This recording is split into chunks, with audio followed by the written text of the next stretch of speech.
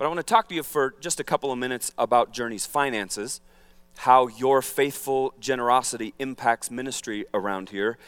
Journey runs on a September 1 fiscal year, which means that we, our church council, approved a new budget back in August. For the 2013 fiscal year, we approved a budget of $1.976 million, just a little bit shy of $2 million. That means that to meet that budget, in order for ministries that impact our community and reach people with the gospel of Jesus Christ to be fully funded, we need about $38,000 or so a week. And if you're interested in seeing how that money's allocated across ministries, there's a budget breakout sheet out in the lobby at the info center. I invite you, please grab one of those when we're done in here. Really, really good stuff for all of us to know as a church family. About $38,000 a week or so we need to be on target. Right now, we're 11 weeks into this new budget year, and today we're averaging about $31,000 a week. We're shallowing about $7,000 a week right now. The interesting thing about that is that attendance is up about 10% or so. So there's a couple hundred more people around here, even in the midst of this budget shallowing.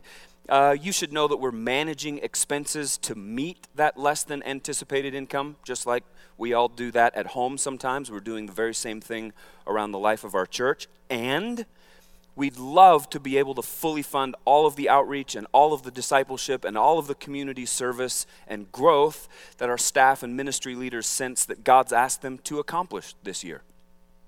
We have a fantastic staff, fantastic ministry leaders, and they budget with vision in mind. They budget with people's eternities in heart and mind. That means they want to partner and line up with God to make Jesus as available as possible to as many people as possible through everything they do, which is why I'm talking to you right now. This is information on one hand about what our budget is, where we are year to date, and on the other hand, it's a challenge for every single one of us, me included, to consider our role in raising the water level of generosity and giving to God's eternal work through Journey. Now, people sometimes get funny when we talk about money around the life of the church, right? But could we just make a deal that we're not going to do that? We're not going to get funny when we talk about money. Jesus didn't. Jesus didn't get funny when he talked about money. He talked an awful lot about the money deal. He talked an awful lot about generosity. He talked an awful lot about what our generosity says is going on in our hearts. And so please know, I'm not telling you any of this with any sense of like beating the tithing stick over your head.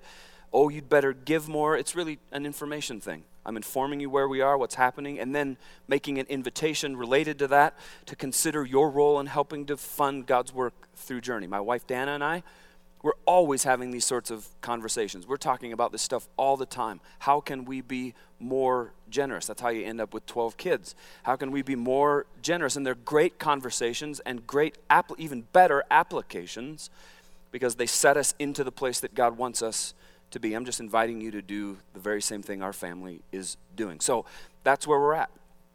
And even though we're running behind our targeted budget, we're still called as a church community and individually to be generous, right?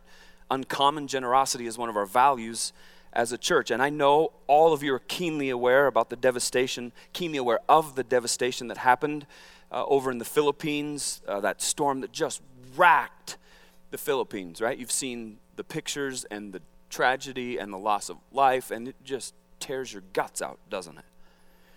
And so some people around here have been asking, what's Journey going to do to help over there? And so here's where this uncommon generosity thing meets the road. We're going to flesh this out as a church. We're going to take a tithe, 10% of this weekend's offerings, and we're going to send it to the Philippines, to one of the fantastic organizations that's on the ground there right now that today is working to mobilize support and care and food and water for people who have had their lives utterly upended by this storm. So 10% of everything we all give this weekend is going to go right to relief efforts in the Philippines, and we think that's right. We think that's uncommon generosity expressed really, really tangibly because, yeah, we're running behind our targeted budget, sure. But at the same time, Jesus is really, really clear when he says, look, to whom much is given, a whole bunch is required. And you just look around and you see that we've been given so incredibly much, which means that we have significant responsibility, don't we? And we take that responsibility very, very seriously. So in just a moment, the ushers are going to come by. They're going to have some buckets, and they're going to pass them up and down those rows. And if you're on the end of a row, just hang on to it, and usher will be by in just a second to collect that from you. And if you're ready, you can give back to God out of everything he's given to you right into those buckets. Or if you're not ready right now, there's silos in the back of this room and out in the lobby, or you can give absolutely any time at journeyweb.net/give. Let's close our eyes and bow our heads and let's pray.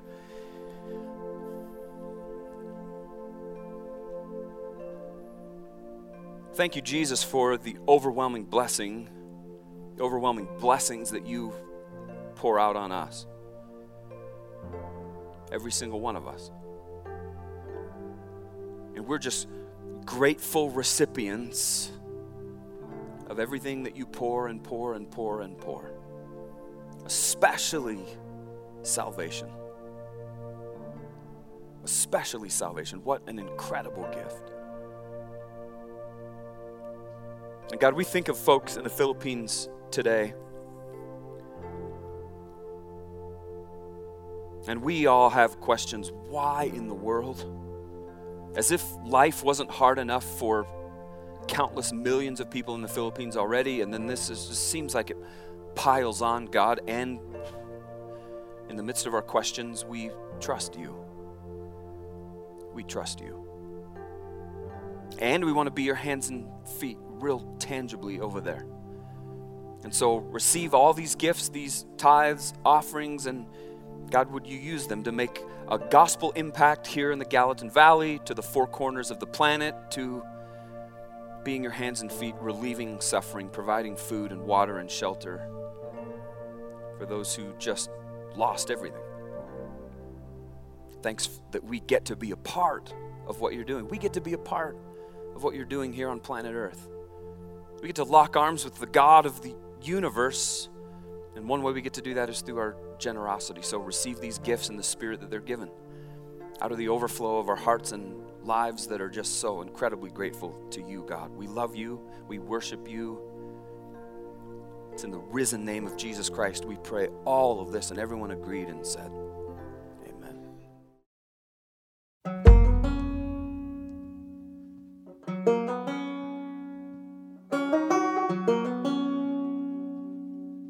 I am loved. I am loved. I am loved. We are loved. Pagkamahal ako. Sir Amala. We are loved. We are loved.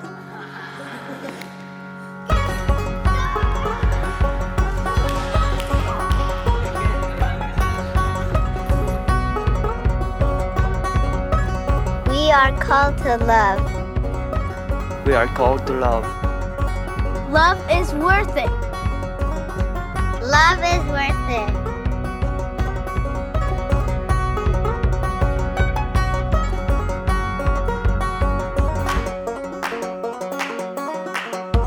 Love is missional.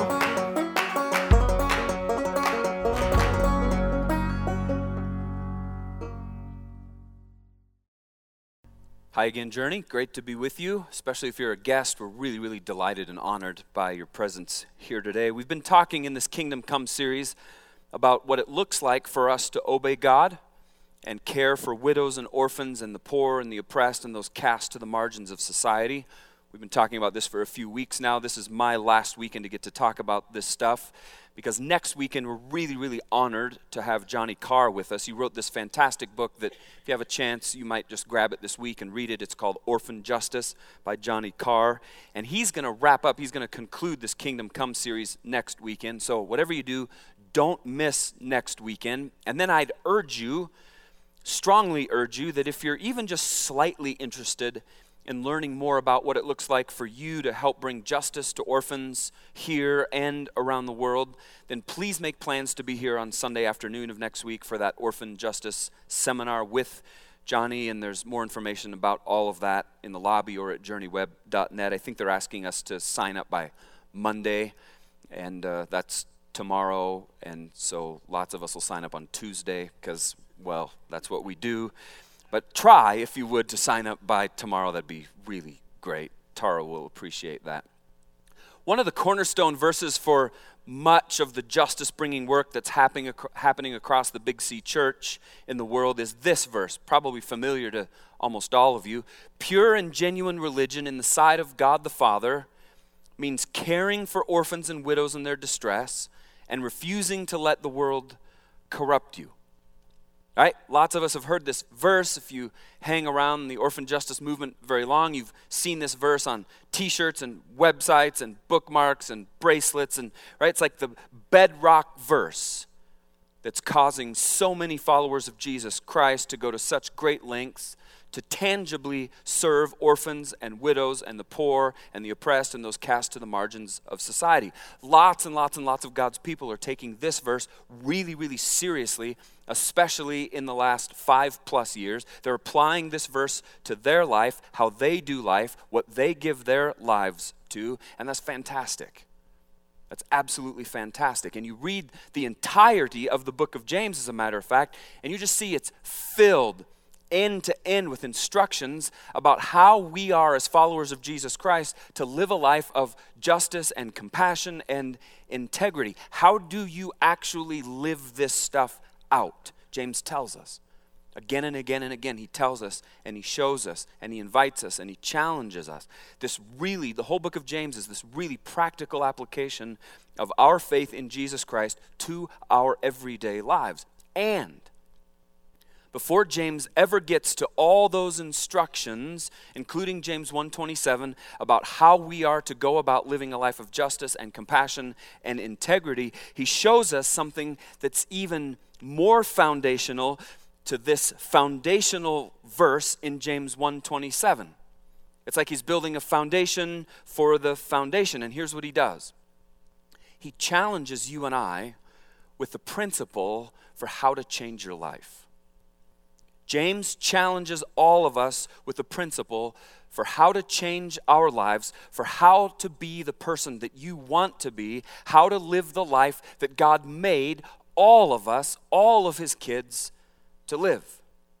And it comes before James chapter 1, verse 27, and it goes like this. James 1:22 is where this appears in your text. But don't just listen to God's word. Don't just listen to God's word. You must do what it says. Otherwise, you are only fooling yourselves. For if you listen to the word and don't obey, it is like glancing at your face in a mirror. You see yourself, walk away, and forget what you look like. But if you look carefully into the perfect law that sets you free, and if you do what it says and don't forget what you heard, then God will bless you for doing it. So James says the Bible is like a what? A mirror. A mirror. The Bible's like a mirror. And what do you see? Anytime you step up to a mirror and you look into a mirror, what do you see? You see yourself. That's exactly right. You see you.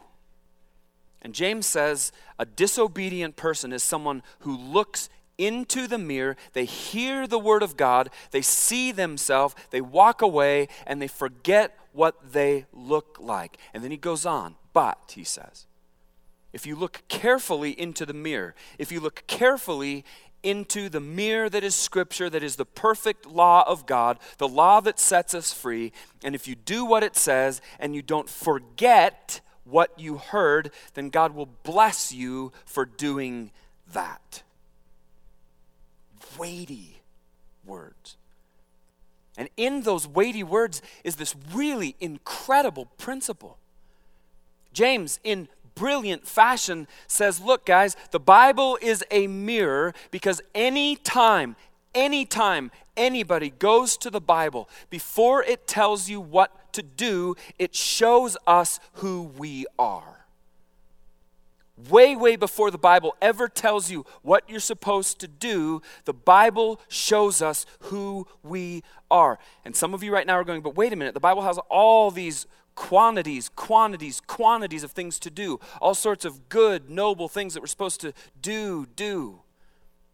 The Scripture tells us how to live with integrity and then shows us how The scripture tells us how to live with compassion and then shows us how. The text teaches that we're supposed to live with justice and then shows us how. But James really cleverly says, don't just look at the Bible as a book of rules. Don't just look at the Bible as a book of rules. Don't do it. And don't just look at the rule book and walk away and try to live all those rules out. Do not do it. James is jumping up and down. Don't do it. It begs the question, well, why not? Isn't that what God wants? He just wants us marching in a single file line, just doing all the things that he wants. No. Because living a life that measures up to the standard of God, the standard of the Scripture, it isn't just about your willpower. It is not just a matter of just doing it. Do this, do that, say yes, say no, can't, shan't, vant, won't, don't. Making up words there, sorry. James says, look, the Bible is a mirror. Look deeply, deeply into the mirror that is the Scripture. Because a whole long time before it tells you what to do, it shows us who we are. The Scriptures reveal to us our condition. And James says, if you want to live this life, if you want to live a justice-filled life, if you want to live a compassion-filled life, if you want to live a life of actually tangibly caring for widows and orphans and the poor and the oppressed and those cast to the margins of society, if you want to live a generous life, a humble life, a faith-filled life, then first, you, me, us, be a person, be people who look deeply into the mirror of Scripture and don't look away. Don't look away. What's that mean? What's it mean to look into the mirror and not look away? It means that you continually remember who you are. You never ever forget who you are. Because you see, remembering who you are leads to this amazing life that God created every single one of his kids, that's us, to live. And according to James, this changed way of living is rooted in a sweeping transformation of our self-understanding. A sweeping new self-understanding, a sweeping new way of seeing ourselves, understanding ourselves, knowing ourselves brings about a drastically new way of living life. James says, if you're a person who looks at the Bible and the Bible says, I should forgive, and so you walk away and you try and you try and you try and you try. You got this person who wounded you so deeply a couple of decades ago, and you've tried for 20 years to try to forgive and forgive and forgive, but you just can't.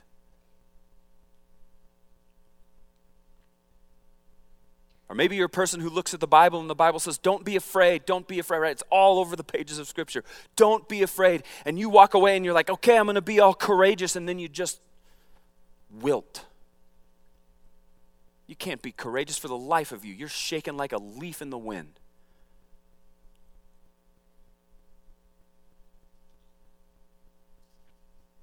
And when stuff like that happens, when we look into the mirror of Scripture and we see all of this stuff that we're supposed to do, I'm supposed to forgive, I'm supposed to be courageous, but we can't, so what do? What do most people do? We try harder, don't we? Raise your hand if you've tried harder. Come on, yeah. A little honesty in the room today. We try harder, don't we? I just have to try harder to forgive. I don't know how to do that, but I'm going to try harder. I have to try harder to be courageous. I'm just going to try harder. And that happens with every single one of us. And after a while, what happens inside of a church like ours is we start to pick up people who have just been trying harder for years and years and years and years and years. Just trying harder and harder, gritting their teeth more and more. They're grinding their teeth down, as a matter of fact. They're like old elk. Right? We're just trying harder to get it right, get it right, get it right. And the trying harder people, you know what happens to them? They become small, and I mean this in the best possible sense. They become smoldering piles of wreckage. That's one option. Or they hate God is the other option. They're smoldering piles of wreckage on one hand, or they hate God and don't want anything to do because they've just been gritting their teeth, trying. So I got to try harder to forgive. I got to try harder to be courageous. I got to try harder to try harder. But you know what's true? Is that is not even close to what the Bible says you're supposed to do.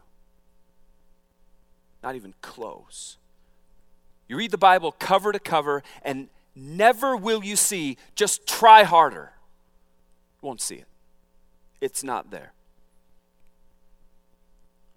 Instead, James says, look, if you're having trouble doing something like caring for widows and orphans and the poor and the oppressed and those cast to the margins of society, if you're a person who's having trouble being courageous, if you're a person who's having trouble forgiving, if you're a person who's having trouble being honest, if you're a person who's having trouble controlling yourself in some area, some category, if you can't love people, if you can't be kind to people, James says, look, it's not even close to just a matter of trying harder. Please don't. Please don't just try harder. James says if you're having trouble with any of those things and even a whole bunch more, right? We could make a real long list of all the things. James says the real issue is you've forgotten who you are. You've forgotten who you are. If you're struggling with any of that stuff, you've forgotten who you are. Because the Bible shows you who you are way before it tells you what to do. Let me say it this way, which is something I've talked about before. In Christianity, in following Jesus, being comes before doing. Doing is supposed to flow out of being, not the other way around. It's relationship with God before responsibility for bringing his kingdom here on earth. Being comes before doing. But lots and lots of people, good-hearted, good-meaning people say, you know, all right, I buy this. I want to live life God's way. They're looking on the lives of some people who are following Jesus and living life his way, and they're saying like, oh, God's way just works, and so I want my life to work like that. It just works, doesn't it? I want it to work like that. I want to live like that. And then what are the very next words? So I'm going to what? Try. I'm going to try. I'm going to try real hard. I'm going to get up real early. I'm going to put my work boots on, and I'm going to try and try and try. Because so many people think that doing Christian stuff, living all Christian-y, makes you a Christian. So many people think doing leads to being. James says, no, it's the exact opposite. Being leads to doing. Being leads to doing. Being leads to doing.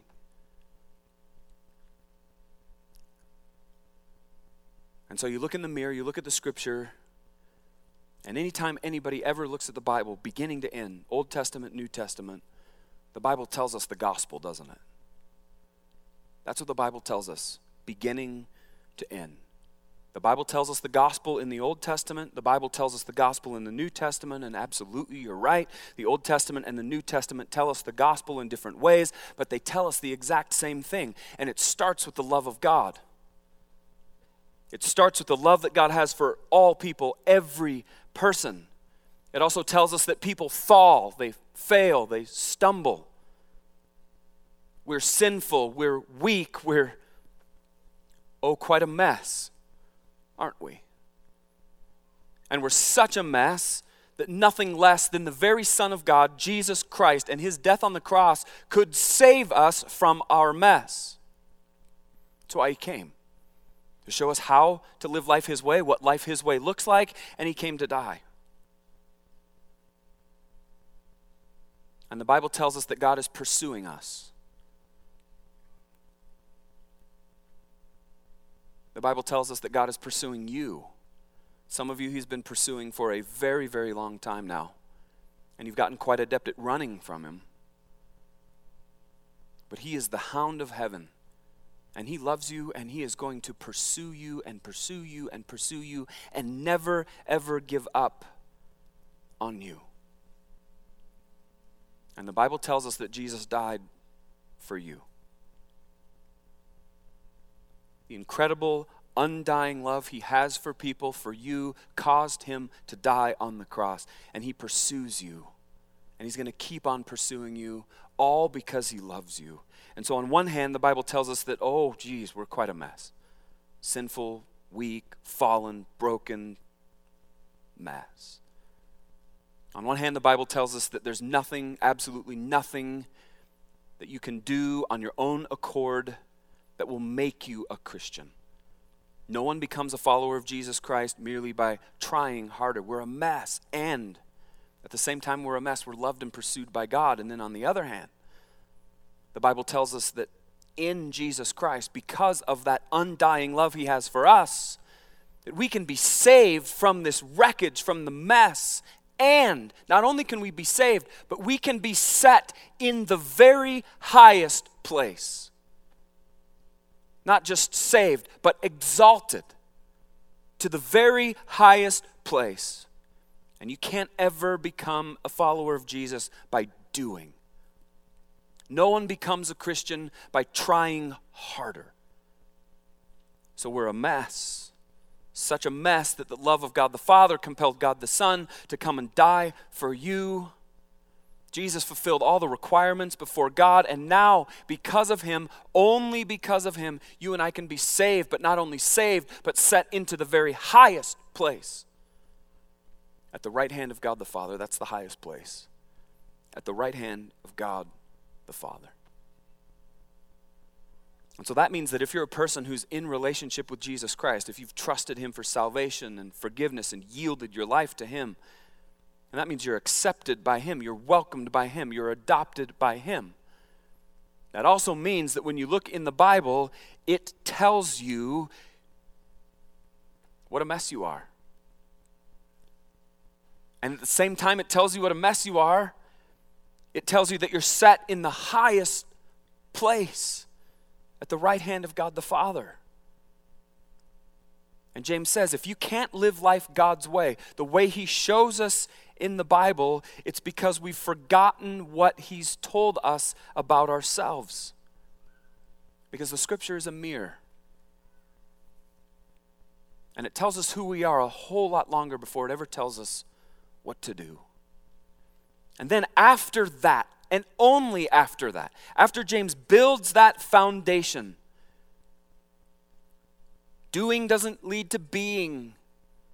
It's relationship before responsibility. After he's built this foundation, then James goes on and he says, okay, here's everything that the rest of this book is all about. And it's right here in James 1:27. This is everything. This is the Cliff's Notes of the entire rest of the book of James.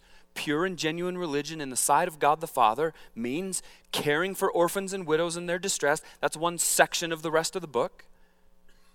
The other section of the rest of the book is refusing to let the world corrupt you. And if you read James cover to cover from that point on, at least, you'll see that that's the outline. Pure and genuine religion in the sight of God the Father means caring for orphans and widows in their distress, one chunk, and refusing to let the world corrupt you, the other chunk. That's the rest of the book of James right there. So James says, after you know who you are, after you've looked long and hard in the mirror, not forgetting who you are, remembering who you are, that you're such a mess, and you're saved, and you're exalted to the very highest place. Then James says, now go live like this. Go live James 1:27.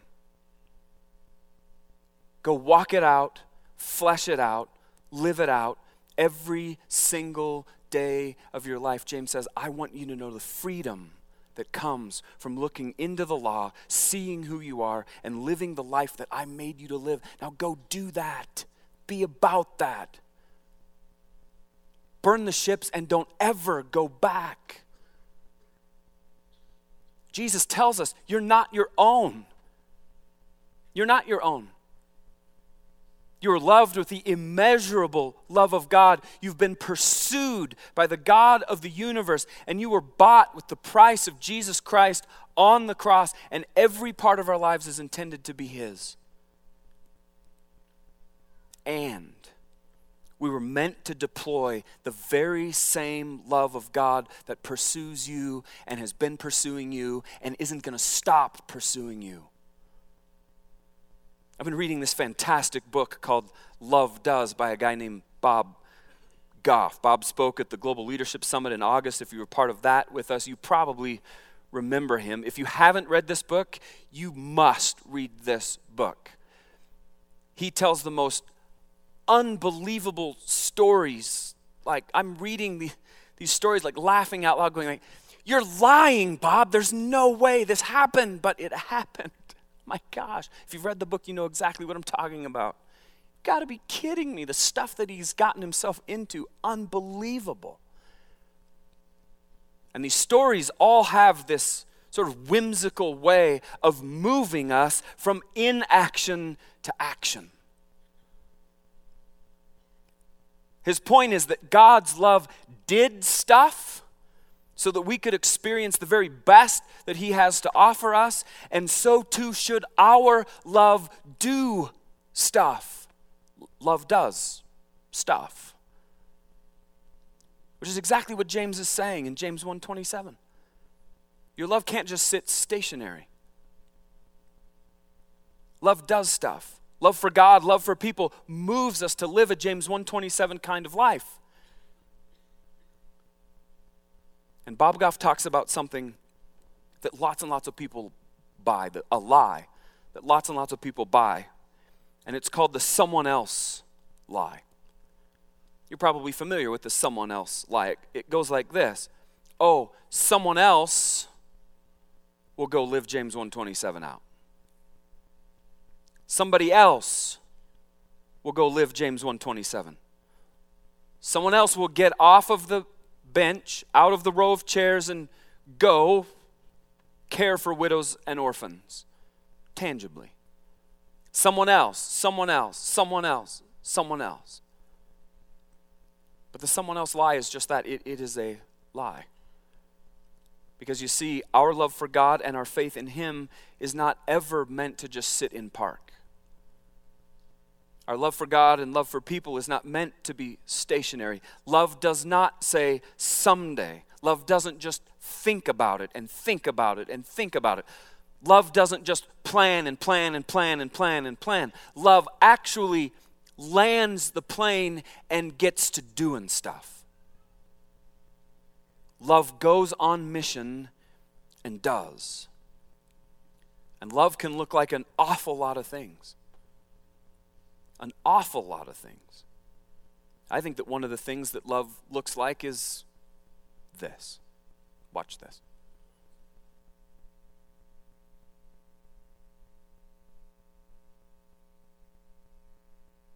Hey guys, it's Ace here. I need to really talk to you really something important. My brother was an orphan and he lived in Bulgaria. My brother was born with Down syndrome. When he was born from his first mom's tummy, the doctor said he had Down syndrome. The mom said she could keep him. My mom needs to try to explain it to me, but I don't still understand. But whatever, I'm as happy he's my brother. This is my brother Archie. Archie, say hi. Hi. When Archie was little, he had to miss a lot of things because he had Down syndrome. You see, I've been jumping on beds for years. But this is Archie jumping on bed for his very first time. Lots of people think Archie's so different, but he's just like any other kid.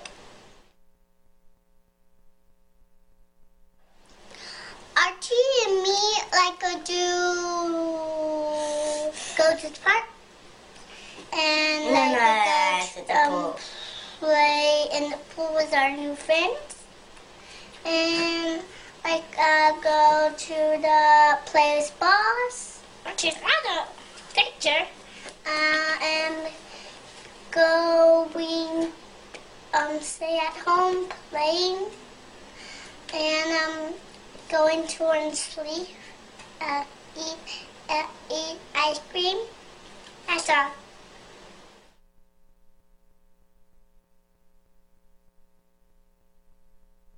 Archie sometimes bothers me because he really is not talking about what I'm saying. La la la la la. He's not listening to his sister. La la la la la. La la la la. And now he's bothering me. And now he's bothering me. Everybody, he said everybody. People should treat everyone the same because they're even different. I won't change anything about Archie because he has Down syndrome. I won't take that away. He's perfect the way God made him. Archie, I love you so much because you're the best brother in the whole world. I like you. It's a hug, Archie.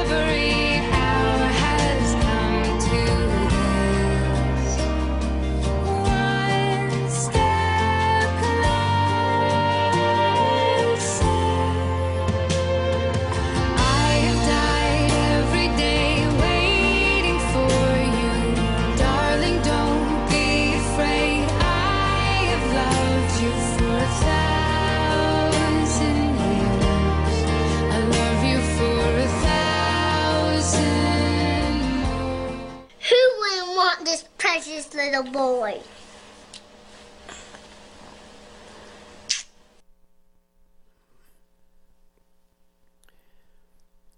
We look in the mirror of Scripture and we see who we are. Oh, quite a mess on one hand, saved from that mess by Jesus Christ and set in the very highest place, exalted to the right hand of God the Father. And then from that place, love goes on mission. And love does.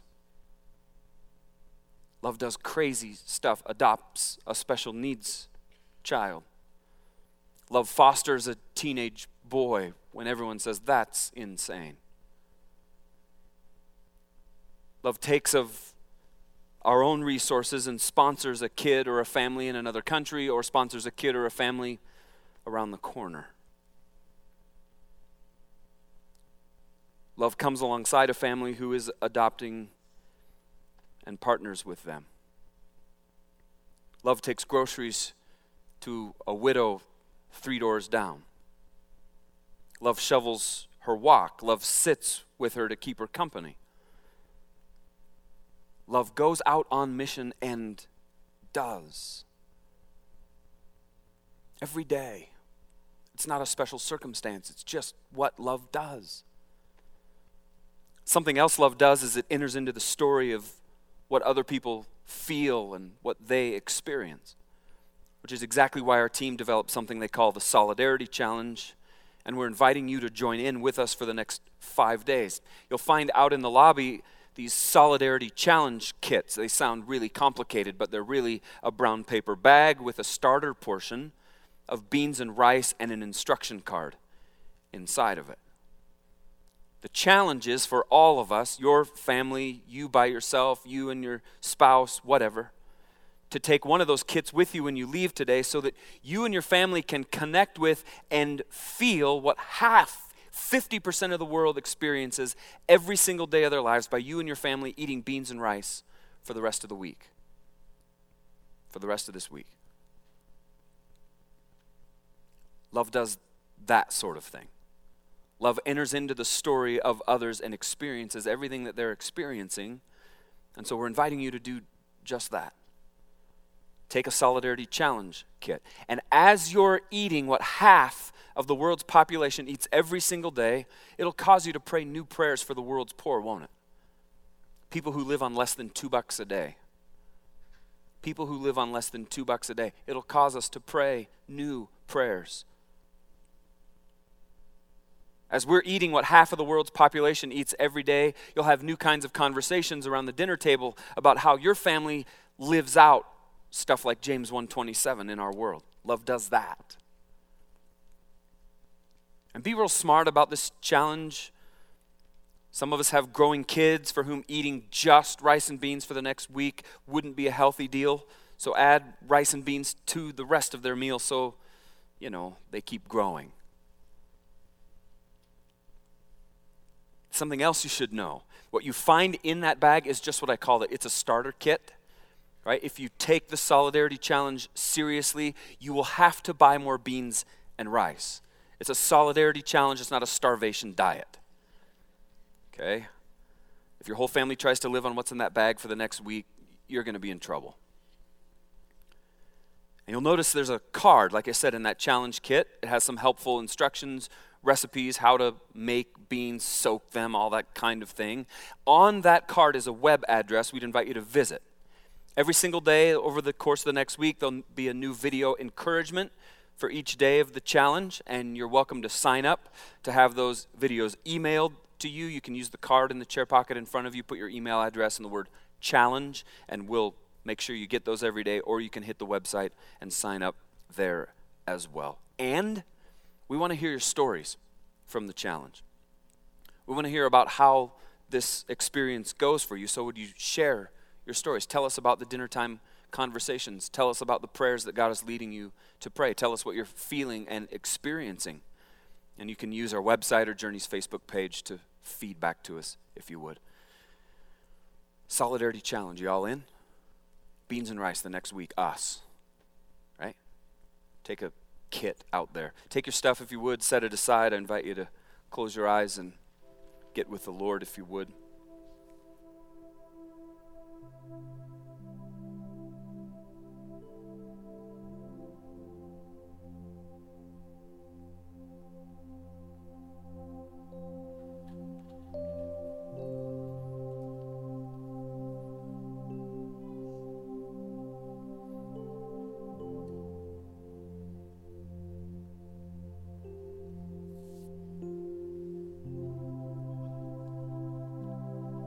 James is real clear. Being comes before doing. And so we look long and hard. We want to be the obedient people, not the disobedient people. We want to look long and hard in the mirror that is the Scripture, the perfect law of God. And we want to know our condition, and we want to know what it is that Jesus has saved us from, and we want to know that, yes, indeed, He has set us in the highest place, exalted us to the right hand of God the Father.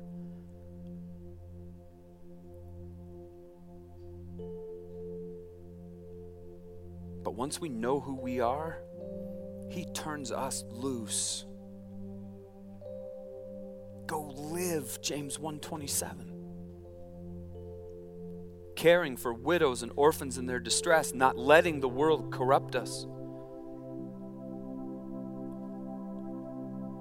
Love does that.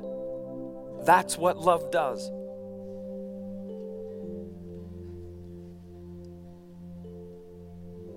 And maybe you have some commitments you need to nail down with the Lord. Maybe it's as simple as, Lord, I need to look longer and harder in the mirror. I need to look longer and harder into your word. And I need to know my condition. And I need to know that I'm saved from all that and I'm set in the highest place. Maybe it starts there for you.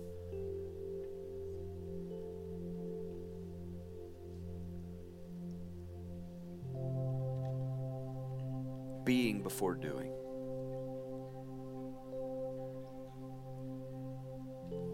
And perhaps today God's been awakening you to this truth, that His love for you and nothing but His love for you compelled Him to send His Son Jesus to die on the cross.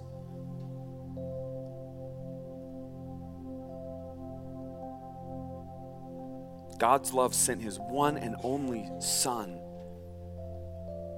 God's love gave this amazing gift, and Jesus invites you into His gift, into salvation and forgiveness. He invites you to step out of the mess. You can step out of the mess once and for all. And you can come home and you can line up with Him and you can go on the mission that He made you to live.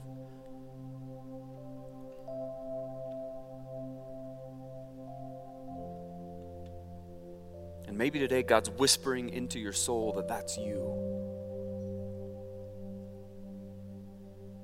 If it is, I invite you to pray with me. Step into the salvation of Jesus Christ. Step into His forgiveness once and for all. You can do that by praying along with. I invite you to pray with me. Jesus, I get it. I'm looking in the mirror and I'm seeing what a mess I am, what a wreck I am, how weak I am, how fallen I am, how broken I am. And I'm also looking in the Scripture and I'm seeing that you died for me to save me from all that. And I want that. It's you, Jesus, I need.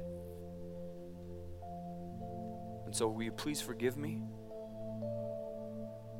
Will you please save me? Will you please adopt me into your family, God? Will you please, Jesus, bring me home? Will you bring me home? Here I am.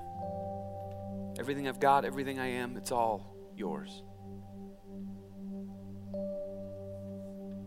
And if that's your prayer today, if you're stepping into the saving faith of Jesus Christ today, this is the defining moment of your whole life. And not just your whole life, but your whole eternity as well. And it's such a defining moment that around here we invite people to tell us when they make that decision, when they step into life with Christ. And so I'm going to ask you to do that with me right now. It's a private thing. Nobody's looking around this room. Heads are bowed, eyes are closed. You got me and God looking on. And if you prayed with me just then, would you just be real bold and would you just slip your hand up and lock eyes with me and let me agree with you in your decision? I just want to say yes with you. You can do that right now. Yeah, way to go. Yes, absolutely. Yes. And over here to my right, absolutely. Way to go. And here to my right, yes. Way to go. Yes.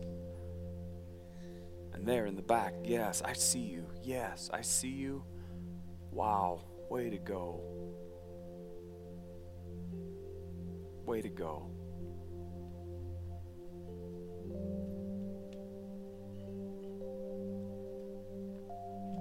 Oh God, we worship you, we exalt your name, we praise you that salvation has come to these today. That life and eternity, the truth is that their lives and their eternities are never the same from here on out because of your work in them.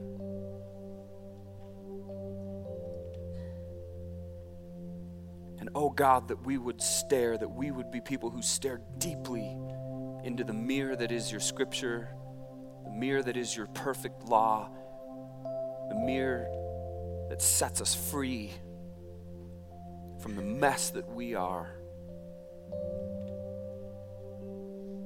And that we would go do just what you made us to do. That our love would do stuff, James 1:27 stuff. Partnering and serving and loving and identifying with widows and orphans in their distress.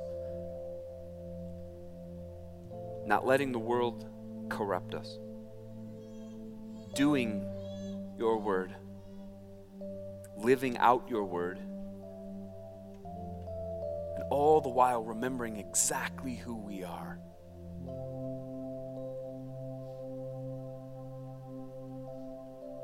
And oh God, that we would be a part of your transformation in this world. That justice would reign, that your kingdom would come. Because of this little group of people right here in the Gallatin Valley. Use us. Send us. And help us never ever forget who we are, God. We love you. We adore you. And we live our very lives for you.